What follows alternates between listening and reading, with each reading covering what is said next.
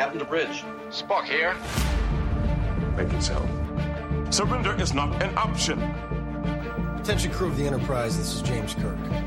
We are all explorers, driven to know what's over the horizon, what's beyond our own shores. We would have helped you get home if you had asked. That's who Starfleet is. Hi, I'm Dom Bettinelli, and you're listening to a special patron-only episode of The Secrets of Star Trek. Joining me today on the panel are Jimmy Aiken. Hi, Jimmy. Howdy, Dom. And Father Corey Stika. Hi, Father Corey. How's it going? Very well, thank you. So, folks, the new season of Short Treks has begun. As you know, these are short, brief episodes, brief stories from the Star Trek universe that relate to our characters in some way, perhaps. And we're going to, as a special bonus to our patrons, we're going to discuss each short trek as it comes out, about one per month, until January. And then only once you, the patrons, have had a chance to listen to them all, we'll bundle them up and release them to the general feed. So, this is where we're going to now talk about this month's, November's short trek, which is called Ask Not.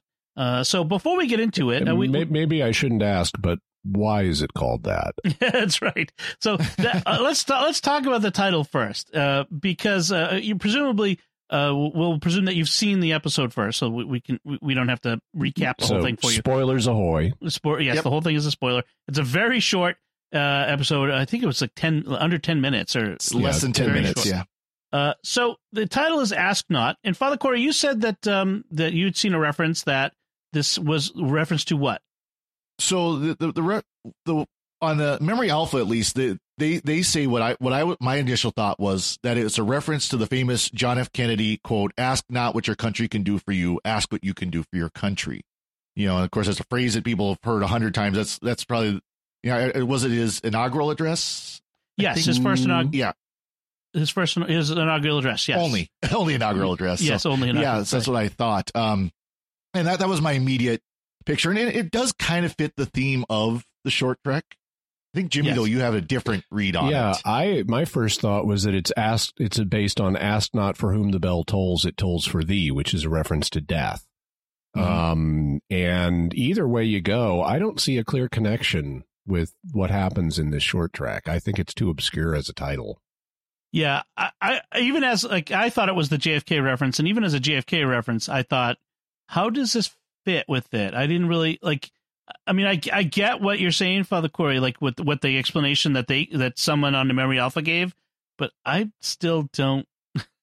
I'm not sure. Yeah, I guess the idea of service and sacrifice to your nation, or in this case, the Federation and the good, good of Starfleet and so on. Yeah, that is not about maybe, you. But you know what they say: the butcher's knife cares not for the lamb's cry. That's right. They did say that, actually. They did say that. So here's the recap. When an attack on Starbase 28 leaves a surprise prisoner under Cadet Theorist Sadu's watch, she has to make a decision that may threaten her official standing in Starfleet, her career in Starfleet. So did anyone else figure it out right from the very beginning that this was a simulation? Oh, of course. Yeah. As soon as so by the way, we've seen Starbase 28 before. It was in Discovery. Yep. And they bring in the prisoner with the big face mask on, so we can't initially see him. Creepy. Although we knew, because everyone knew this is going to be Pike. Right. And as soon as they say Cadet Sadu, I have in my notes, this is a test. This is only a test. Yep. Because there's no way they're in, under ordinary circumstances, they're entrusting a prisoner like Captain Pike for mutiny to a cadet. Right. This is clearly some kind of test. Well, and it was funny because there were YouTube commentators who, even from just the trailer, like there's one of the trailers for the short trek showed Pike with the bracelets, with the handcuffs on, with this cadet, and it's like, this is gonna be a test. This is not. He's really not going to be under arrest. And that I had said to myself, just from the trailer for this thing, that there's there's something suspicious here. They're not being straight with us because Pike is a good guy, so he has to be vindicated by the end of this thing. So that means, what are the implications for the person? We didn't know it was a cadet at the time, or I didn't know. The young person who's holding him and refusing to let him go. That person is either fundamentally bad at the end of the episode, in which case we have a downer ending. The natural inclination is going to be to have this person be good. So there's a misunderstanding of some kind that's built into this, that's just baked into the structure of this episode. It's just a question of what's the nature of the misunderstanding. And as soon as I realized this person is a cadet who is therefore a person who is being trained, I said, this is a Kobayashi Maru thing. Yeah. This is some kind of test. Right. As soon as cruel one at that. Okay. Yeah. As soon as they said cadet, I knew it was going to be, a simulation. But you're right, Father Corey. I think it's both dangerous and implausible as a test, because the very first explosion that happens is heavy enough to throw her across the room. That is, and knock her out. Yeah. That is like you're giving this her a concussion as a part of vetting. I guess it's hazing her as a cadet for a job. Basically an elaborate charade to vet a cadet for a short training period for the rest of the semester aboard the Enterprise. An internship. Yeah. It's basically the equivalent of an internship. So, I mean, yeah, so we're going to the core problem of this. And we're kind of leaping over the episode itself. Right. But it's only a scene, so yes.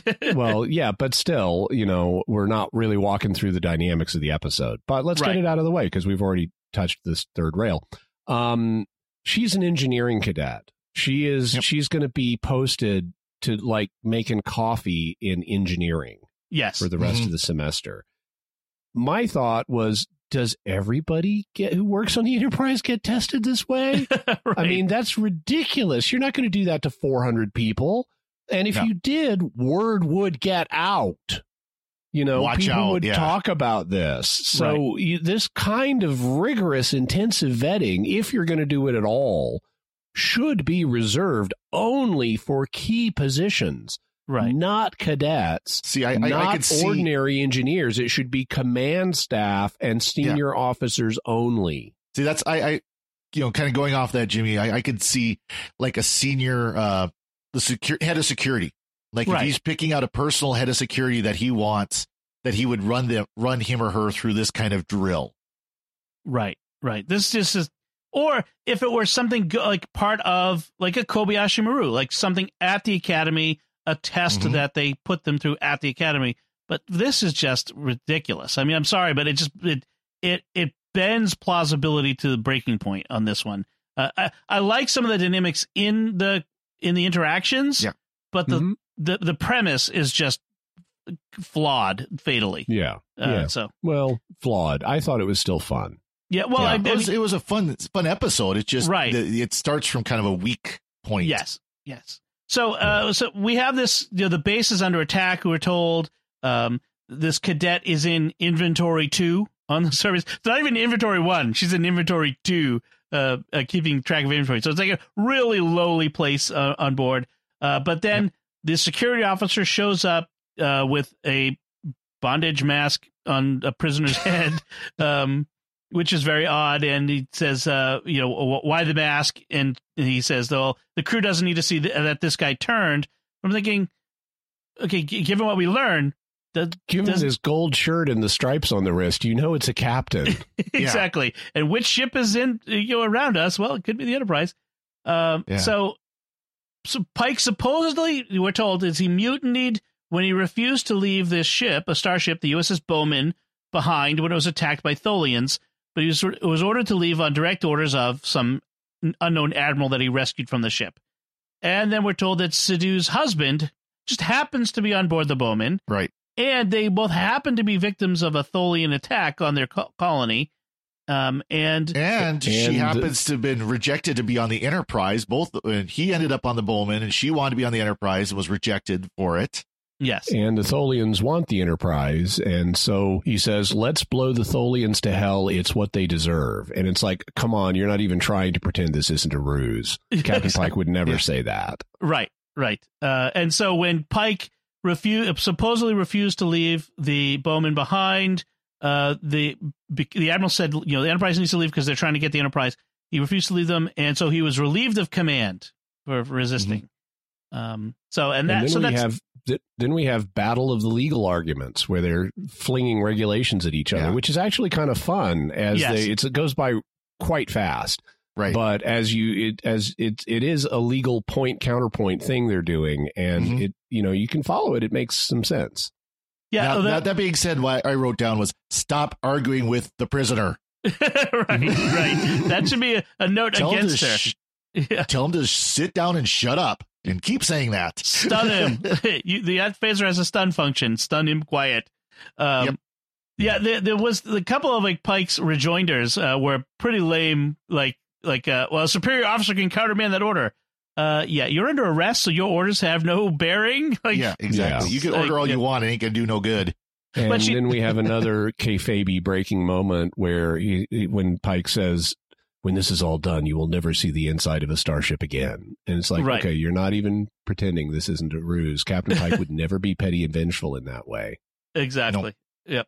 Yep. So the cadet Sadu does get a good line here. She says in response, tactical force should always be used as a last resort, and vengeance should never be a factor. Like, she kind of throws that back at him because he's trying to appeal to her desire to get revenge on the Tholians for what they did to her colony and what they may have already done to her husband on his ship. And so, her character moment comes out where her moral integrity is intact. Vengeance is not what we're about here in Starfleet. So, but again, how cruel is it to make her think her husband's life was in danger? Yeah. I would, if I were her, I would be resentful at the end of this. I would file charges. They do say your husband is now on his way to you. So she's going to get to see him soon, even though we don't. And they hang a lantern on the cruelty thing after it's all over. And Pike reveals it was a test. It's like, a challenge like this might seem extreme, even inhumane, but it's necessary for a making coffee and engineering position. Yeah, exactly. And apparently number one had the idea for this. Like, she's the one who came up with this really awful test to put it on cadets. Obviously Spock approved. Yes. Yeah. Cause Spock was there too. I don't know that he says, Spock gets a nice line. He says, we've all learned not to expect no mercy from number one. And she kind of looks at him like, I think Spock is not entirely approving. Right. And then again, we have the coffee making intern in engineering, but Pike, the captain of the ship, is the one who escorts her down to her new duty posting and just kind of leaves her there. Doesn't introduce her to anybody, but couple things. I really liked the look of the Enterprise's engine room. Very cool. And actually very, very different from what we see in the original series. So if you're a stickler about that, sorry. Yeah, that ship has sailed, actually literally in the sense of Enterprise. But it also sort of justifies all that open space we're seeing in the secondary hull. It's a very big open space. And a question: why doesn't Pike answer her when she asks if the phaser that she was given was operational? I get it. If it were a contemporary thing, was the gun loaded? That's the question. But it's a phaser. It stuns. What's the worst that could happen is she'd stun him and he'd be knocked out, right? There's part of me that wants to say, well, by not answering, he's answering in the affirmative. But what's the big dramatic point? He's being playful. Okay. He's just being mysterious for the fun of it. Right. Yeah. I guess. Yeah. I mean, it just seemed like we're trying to find some clever way to wrap up the little 10-minute episode. Yep. That's it. And we need something that we could use in the original series that would trigger the clarinet of humor. But this is basically that. Right. That's true. All right. So that's the whole thing. There's not much more to say about it, I think, unless you guys have anything left that we haven't. One thing, again, going to, what I've seen other commentators say on online, it's interesting how much time and effort they put into that CGI engineering room Right. Because there are these rumors and interest, and we know there's interest on the part of fans, but even on the part of CBS, I'm sure, because fans want it, to have a Pike Enterprise TV show, or now that there's the merger between CBS and Viacom, possibly even a movie. That would be I interesting. would much rather have a TV show than a movie. Same TV here. shows Same last here. longer. And Star Trek always does better. Star Trek's first best destiny is to be television.